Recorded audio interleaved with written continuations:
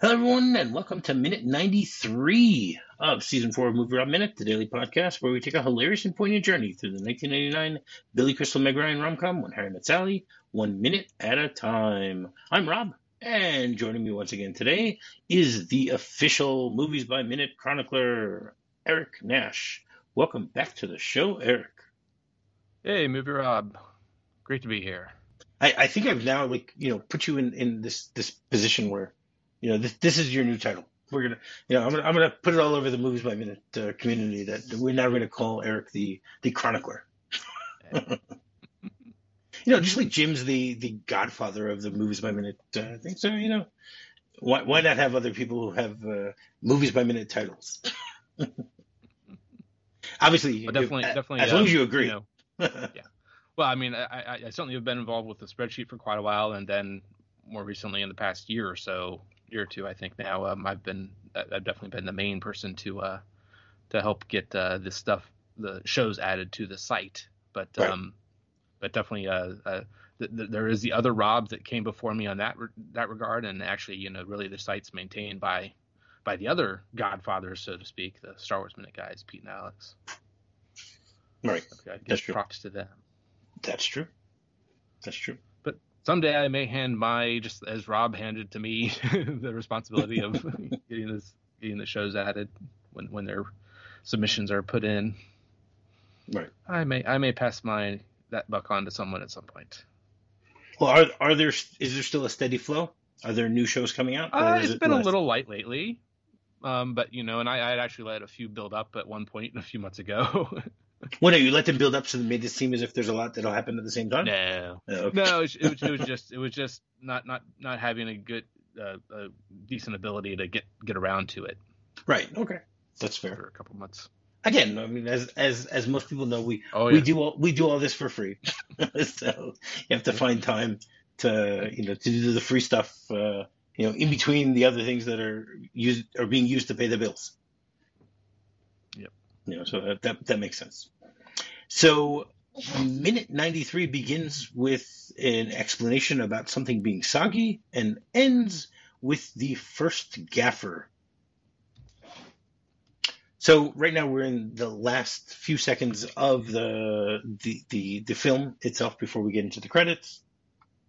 And yesterday we ended things with Harry and Sally sitting on the couch like all these other documentary couples before them, explaining to the world or the documentary or the director or whoever they're supposed to be explaining to, how they actually met, that type of thing.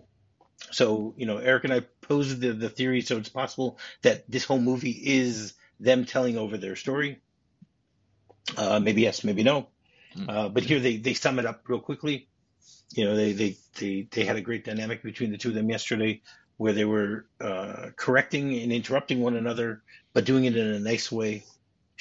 Trying to get the full story across. They were talking about their wedding, how they had this great big cake, and they had the chocolate sauce, and they said it was on the side, and that's how they ended things. And today, basically, Harry continues by explaining because it makes it very soggy. And then particularly the coconut soaks up a lot of that stuff. So it's important to keep it on the side, right? And then the music will starts to play, and then we move along from that point. But once again, it's great, the hand gestures, and we have Sally, using, she has her arms crossed throughout most of this documentary footage, and right at the end, her hands come apart basically, and then she makes this motion with one of her hands, explaining why it's not good, why you need to have things on the side. So yeah, but once again, you can see that the two of them seem to have a great dynamic here, and I think it works well. The way that they bookend this, with them as the documentary couple, even though, as I mentioned yesterday, I would have been happier had they made them seem more appropriate for along with all the other couples that were being interviewed, I guess you can say. Yeah, yeah. Either age wise or something. Whether it was the at least one of the other couples maybe being on the younger side, Right. or I mean they wouldn't have been doing the similar to the de-aging that's so popular right now, especially for superhero movies That's right. and the like. It's that made them appear much older. I mean, it was done very well for well, spoilers for Avengers, but Yes. good old Cap. That was Right. done very well. I think that's a pretty good popular opinion. Yeah, I think at this point, I don't think after 4 years you can really, call something a spoiler. Yeah, I mean, it is for someone who hasn't seen it, yeah, but still, yeah. but that's fine. That's fine. But yeah, they didn't really have de-aging effects or aging effects Yeah. in 1989. So you're saying it might have been more interesting to show them as an older couple telling their story? Yeah, right. To Hmm. age them up. Right. Okay. Which All right. often at this point, I mean, it's done plenty, back in the 80s and Yeah. Well, even just prior, 2 years earlier, with a lot of makeup. right? In two years earlier, you had Billy Crystal playing Miracle Max, so Yeah, right. he's used to putting on that much makeup. That would have been interesting had they done that. I never even thought about that idea that you could have just put the two of them, aged on the couch telling the story. That like the story's being told in the future. It's not even being told in 1989. It's being told, let's say in 2023.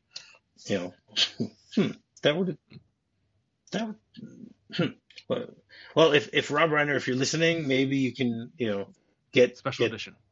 maybe you can just get Billy Crystal Yeah. and Meg Ryan together to do this scene again, at this point, and then it would make things work a little better.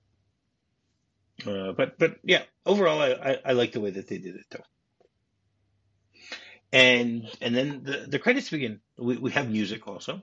Once again, we get the song "It Had to Be You," continuing with things, and as we go through the credits, so we have all the cast. It starts off with the four main people, and then other people who've popped up here and there, and then we even get to people who only show up once throughout the movie. But there's one here. Did you look at all the names, all the character names? Yeah. Character. I don't think I took as much note of the character names as I did the actors. Okay, so the character Yeah, names. so There's one that really jumped out at me that I have no idea who it is. There's someone that's known as the judge. Oh, okay. Yeah. They were never in court. Wow. So like it made me wonder who the judge is. The only explanation that I could come up with is maybe the judge was the person who married them, because they don't have any credit for the minister, who actually does have a line. Okay. Yeah. Yeah. Okay. That could be I don't know what it was. Yeah. The actor who plays that character. Okay, his name is Joe Viviani. He has 8 credits or 9 credits in IMDb. One of them is a self credit. Very small roles in these movies. The only movie that and these are all movies from the late 80s, early 90s. Besides this movie, he was also in a movie called Plutonium Baby, Firehouse, Enemies: A Love Story, Scenes from a Mall, which is a Woody Allen movie, and the movie The Paper. Now, his other credit here is the only one that I possibly would recognize him from, is the movie See No Evil, Hear No Evil. Have you ever seen that? Yeah. Yeah. I out of all the Richard Pryor, Gene Wilder ones, that's one I watched the most as a kid. Yeah, I love that movie. I think it's a great movie. I think that it's hilarious. If I ever wanted to do another comedy for Movies by Minute, I might contemplate doing something there, because it is so funny, the way that all plays out, that works there. But the bottom line is though, who is he here? If there, he's the judge. You have any idea? Well, yeah. I mean, with IMDb, I mean, it has that's the one picture it has under photos. Yes. for See No Evil, Hear No Evil, and it's Fingerprint Cop, and I would just have to look at his face here and then go back and see if is that the person that the efficient that marries. Yeah. Well, it doesn't look like this. I mean, we only see him from the back. We never get to see the front of his face, but from the back, it does not look like him. If you go back to minute 79, that's where they show him. That's the only explanation I can even think of, that it could be the same person, because of the fact that there's no other place where a judge really would fit in here. Nobody was ever in court. I mean, there's also there's another incorrect credit here, which we'll get to in a second, which was something I joked about back then, that it actually was the minister. Okay, you have joke teller at wedding. Okay, now there is no joke teller at the wedding. There's a joke teller at the New Year's Eve party. So when I said the joke teller, when I saw that they had a joke teller at the wedding, I was like, okay, maybe they're talking about the the priest, minister, whatever. But I don't know. It's very interesting. Usually, you'd think that they wouldn't make mistakes like this in the credits of a movie. That they would have enough people go over everything to try and figure out, the whole thing. I don't know. What do you think? Do you think we're just going to have to assume that it is the officiant at the wedding and that's it? Yeah, I feel like it. I mean, you say you've watched the commentary too. I mean, you'd think that they'd mention, oh, we did have this one scene where there was this court. They were in the court. Someone was in a courtroom. Yeah. Right, and they don't mention that. It's not in the script. It's not there's nothing at all mentioned. But even if it was in the script, and if it gets cut out, then you don't necessarily give the person the credit. Mm-hmm. From what I understand, there's no other scene in the movie that I can think of with someone. I mean, he talks about the East European judge, but that's in a dream. It's not, and that's his mother. So maybe Joe Viviani is secretly Harry Burns' mother. I don't know. It's as close as I can get. Even on IMDb, it doesn't say anything about him, bio or anything like that. So I think we're just gonna have to assume that maybe that's the incorrectness here. That instead of calling him the maybe they want it to be politically correct, and say that it's just the judge, because in the script, as I mentioned a few weeks ago, when we were at Jess and Marie's wedding, there's no line. There's no line at all for the priest or minister. Mm-hmm. They don't say anything there. So what's added in the movie, maybe it's just added as they decided to make it seem a little official, I guess you can say. Mm-hmm. I don't know. It's very strange. Crazy. Yeah. So again, Rob Reiner, if you're listening, and if you know the answer, or if anybody knows the answer, feel free to let us know. I'm very curious. I wasn't able to find the answer to this question. So who does Joe Viviani play in this movie? Who is the judge? And it's also it's listed as, I mean, I was also trying to figure out the order that they were trying to put all of these people in, and there's like no set order here. It seems somewhat random, for the credits. Yeah. Because obviously you have Harry and Sally, then you have Marie and Jess, mm-hmm. then you have Joe and Alice. Joe was in one scene and Alice was in two scenes. Okay, then you have Amanda, who was in the first scene in the movie. Then you have the stewardess, who I think all she did was ask someone if they want a drink. Then you have Man on Aisle, who's the guy who, who was willing to switch seats with them when they were on the plane. Then you have the 9-year-old boy who was complaining when they were at the batting cages. And then you have the judge, and then you have Helen, and then you have the waiter at the wedding, and then you have Ira. You'd think that they would even put Helen and Ira together. Yeah. Like how does the waiter from, and it's not as if this is in alphabetical order or anything like that. So then you have Ira, and then after that you have Julian and Emily, which were both at the party, at oh yeah, when they're doing when they're Pictionary. playing Pictionary slash win, lose, or draw. Yeah. And then after that, you have Gary, who's also in two scenes. That's Alice's husband, who we also see twice. We see him at the Pictionary game, and we see him at the wedding. Then we have Waitress. Then we have Hostess, and then Older Woman Customer, which is Estelle Reiner. Then the Christmas Tree Salesman. Then the Joke Teller at the wedding, and then that's it. Then they have all the documentary couples, which there are a total of 6. So in the movie there are 7. Yeah, I mean, I feel like after Alice, when it gets to Amanda, I mean, from then on, it's roughly in appearance order. Yeah. But even then, you got, like you said, Helen and Ira should be right next to each other. Unless the waiter at the wedding interrupted in the middle when they were at the mall. Not the mall, in Sharper Image. Yeah. Okay. Wait. Right. No, they didn't. Malls were very different in 1989, as I'm sure you remember, just like I do. Things are not exactly the same as today. And that's all we have for the credits of the people. Is there anyone of the people that you wanted to say something about?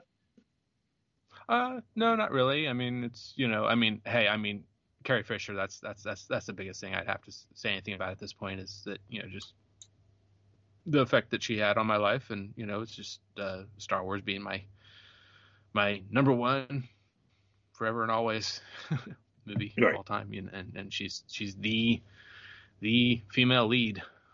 Right. That's true. And then it continues with the rest of the credits. We have the production manager and the first assistant director and second director. I mean, I tend to just try to find some interesting ones here, that jump out at me, because then you have like the art department and things like that. So one of the ones that jumped out at me is someone that's a scenic artist. Yeah, me too. I thought, because the last name, right? Yes. Both the last name and the idea of what a scenic artist does. Those are two things. His name is Billy Puzo. Do you think he has any Godfather? Do you think he has any connection? I mean, I have no idea. I didn't go in and dig around for it. Well, I can tell you what movies he's been in. Oh, that's what IMDb is for. Mm-hmm. So it's someone who's in the art department. Well, actually, let's first talk about what a scenic artist does. Okay, a scenic artist is also known as a charge scenic artist or the head scenic artist. Okay, it's the person who leads and oversees the painting of scenery. Okay, they're usually part of the United Scenic Artists Union. Okay, and basically what they're in charge of. Okay, their responsibilities include types of reproducing color, texture, and preparing of different surfaces and aging them and things like that, so they look as if they fit into the scene. As to you're not going to have someone who's supposedly been in a particular apartment for years. That it looks like everything is just very, very is all brand new and stuff like that. Okay, so basically the job of the charge artist is to interpret the scenic designer's technical drawings and paint elevations, and with a crew of journeymen, they bring them to life on the actual scenery. They're also responsible for budgeting the finished sets, along with they do this together with the production designer and the art director. So that's a pretty important job. Mm-hmm. Right. So back to Billy Puzo, who only has 6 credits in IMDb. He is the scenic artist, or the master scenic artist in all of them.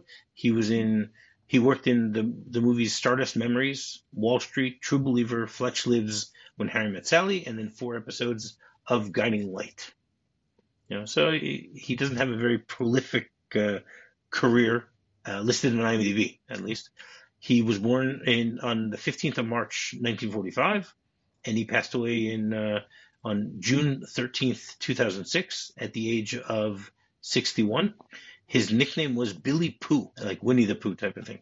But that's all the information we have here. I don't know if he's related to Mario Puzo at all. Sorry to disappoint. But the name did jump out at me, just like it did by you. So Mm. that's Yeah. great minds, as they say, right? Yeah. And then it continues with a whole bunch of other the people working behind the scenes. You have the second assistant directors and the assistant editors. And the thing that jumped out at me again after this was the prop masters. No. Yeah. Okay, so the prop masters in this movie are two people named David Glazer and Dick Tice, or Ticey, Tice, right? So it made me think, okay, what is it? What do you think a property master is? Well, I mean, I feel like it's, I mean, there's the other credit right below them of props, but I mean, they just really need to keep track of and I imagine secure and make sure everything gets put away right after the end of the day and gets put out, whatever, just a real keeping control Okay, of so props. that's part of what they do, but what they also Yeah. do is they also are in charge of going and buying things. They're Oh, they're okay, sure. they're responsible for purchasing, acquiring, manufacturing of different props, and also knowing how to properly place them and make sure that they have everything that's needed during production for these type of things. Okay, so David L. Glazer has 46 credits as a property master in IMDb, and he has 6 credits as set director. He worked in the movie National Treasure. He did 2 episodes of Sex and the City. He did 157 episodes of Boy Meets World. So that's probably his most prolific work.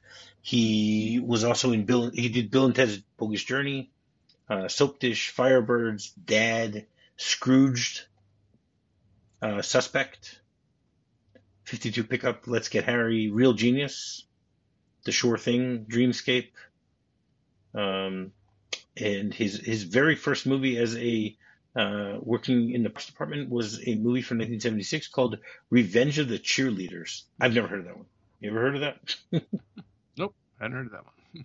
Yeah, so that's what he does, and he actually there's a book that he was part of a TV show called Smoldering Lust, which there's a book about it that talks about.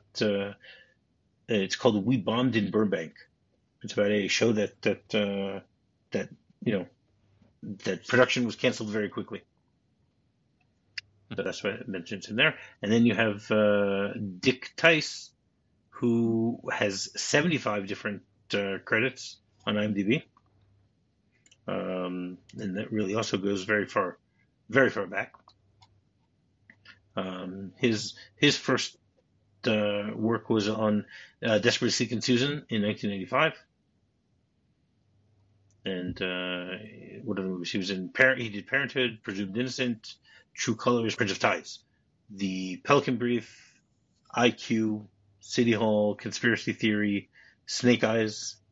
He's done work on a lot of different movies over the years. Yeah. So one other Meg Ryan movie. One other that I mentioned. I mean, I IQ. didn't mention all the movies. I mean, he's got Oh, yeah. so many of them. Sure. That's the ones that jumped out at me for that one. So one of the things that we did, and that's basically how the minute ends. We see the first gaffer who's listed there, Russell Engels. That's how this minute ends. But throughout this entire part of the credits, so we have the song "Let's Call the Whole Thing Off" being played. Okay, have you ever heard this song before? Besides, here? Yeah, that's. I mean, I feel like even before this movie came out, I feel like I had heard this song a little bit, but it definitely, heightened in my purview that I was familiar with it, and whenever, someone might say any one of these words, I'd kind of get the song in my head again. Right.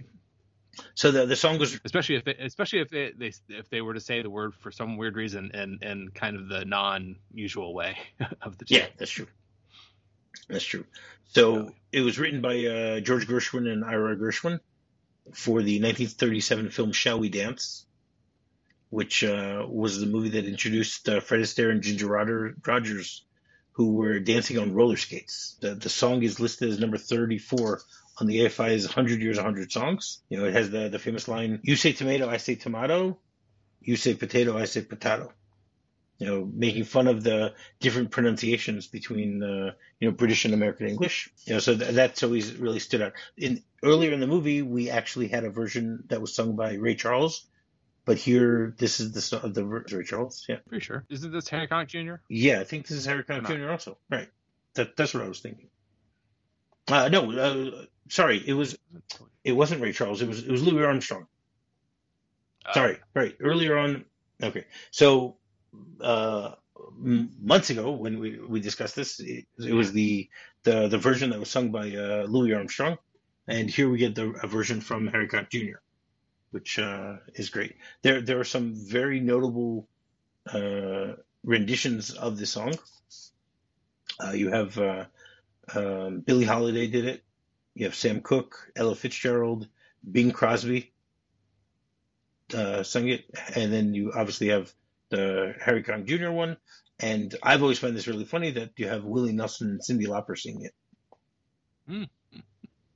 Not something that I would have expected. There's also the famous Muppet Show episode where Sylvester Stallone sings it. Do you have anything else you want to say about this minute before we get into the script? I mean, I guess just the one last thing, because I was pretty sure it was Harry Connick Jr. that was singing this, and just looking pretty quick at his Wikipedia page, it's like I was just this movie really set him on fire. Yeah. Without it, he could have just easily gone on and not ever done much more. But he got. It seems like because of it, he kind of got into acting too, and had quite a few acting roles. Yeah, he's had some great acting roles. Recording crew. Yeah, for sure. So the script here, we just have two lines that are left in the script basically. You have Harry and Sally talking about the chocolate sauce on the side, right? So Sally says, with a very rich chocolate sauce on the side, and then Harry says, yeah, because everybody doesn't like sauce right on top of their cake, and it has them. It basically says that the song it says here that the conversation continues as it's fading out, which would have been a nice way to do it, because they do that quite often in the movie, where we pick up people in the middle of conversations and things like that. So it might have been nice to have it sort of like trail off as the credits begin, stuff like that. But they still did it nicely here. I like that. Yeah, because it is a really quick cut from right when he says right. Mm-hmm. It's the response. Sure. Yeah, but that's the thing. It's a quick cut as opposed to it just being, something that flows, by the way they could have done it there. All right, so every Wednesday we have a segment called Harry Burns Hump Day, where my guests will give their top 5 Billy Crystal performances. Yeah, and similarly, as a little preface, very, amazingly, stunningly not what I was expecting when I went and tallied up what I had seen of his. I come to the same number that I did for Meg Ryan, 13 of his movies, and I would have thought it would have been more for him, for some weird reason. I'm not sure why, but so my top 5, number 5 would be This Is Spinal Tap, and it's a pretty small part there, and he's actually. If I remember right, I think he kind of does say a little something. He has one line, but he's a mime. Yeah. He's playing a mime. So, and then number 4, Monsters Inc. And I don't include. I haven't seen the sequel or sequels to that yet. But certainly look forward to that. I have seen him in his comedy room at Walt Disney World though. That's lots of fun there.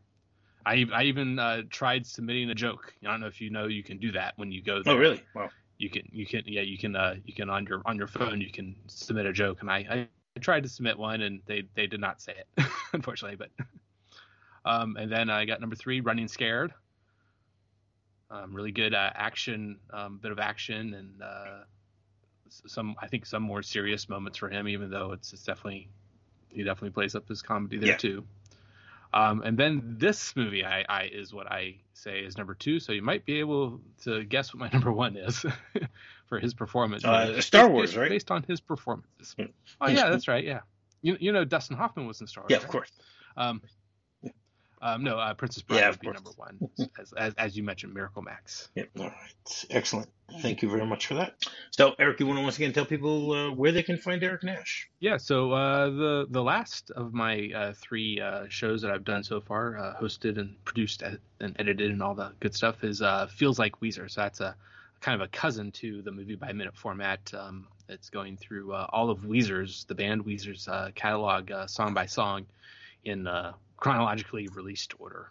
So we'd address singles and so forth when should they happen to come out before albums and what have you. But otherwise, So it gives you more to draw from the well. That works. oh yeah, definitely. Well, come on, no one wants something that's just gonna be real quick and I'll that's have it. what she's having. You want to have something in the future to do. So why not? And while you're doing that, you can go rate, review, and subscribe to any podcast you might be using to listen to this show. Finding me is very simple. Just do a quick search for MovieRob Minute. You can find me on Twitter. You can find me on my website, MovieRobMinute.com, and you can find me on Facebook. So, until tomorrow, I'll have what she's having. I'll have what she's having. Gave me a thrill with all your faults. I love you still. It had to be you. Wonderful you. Had to be you.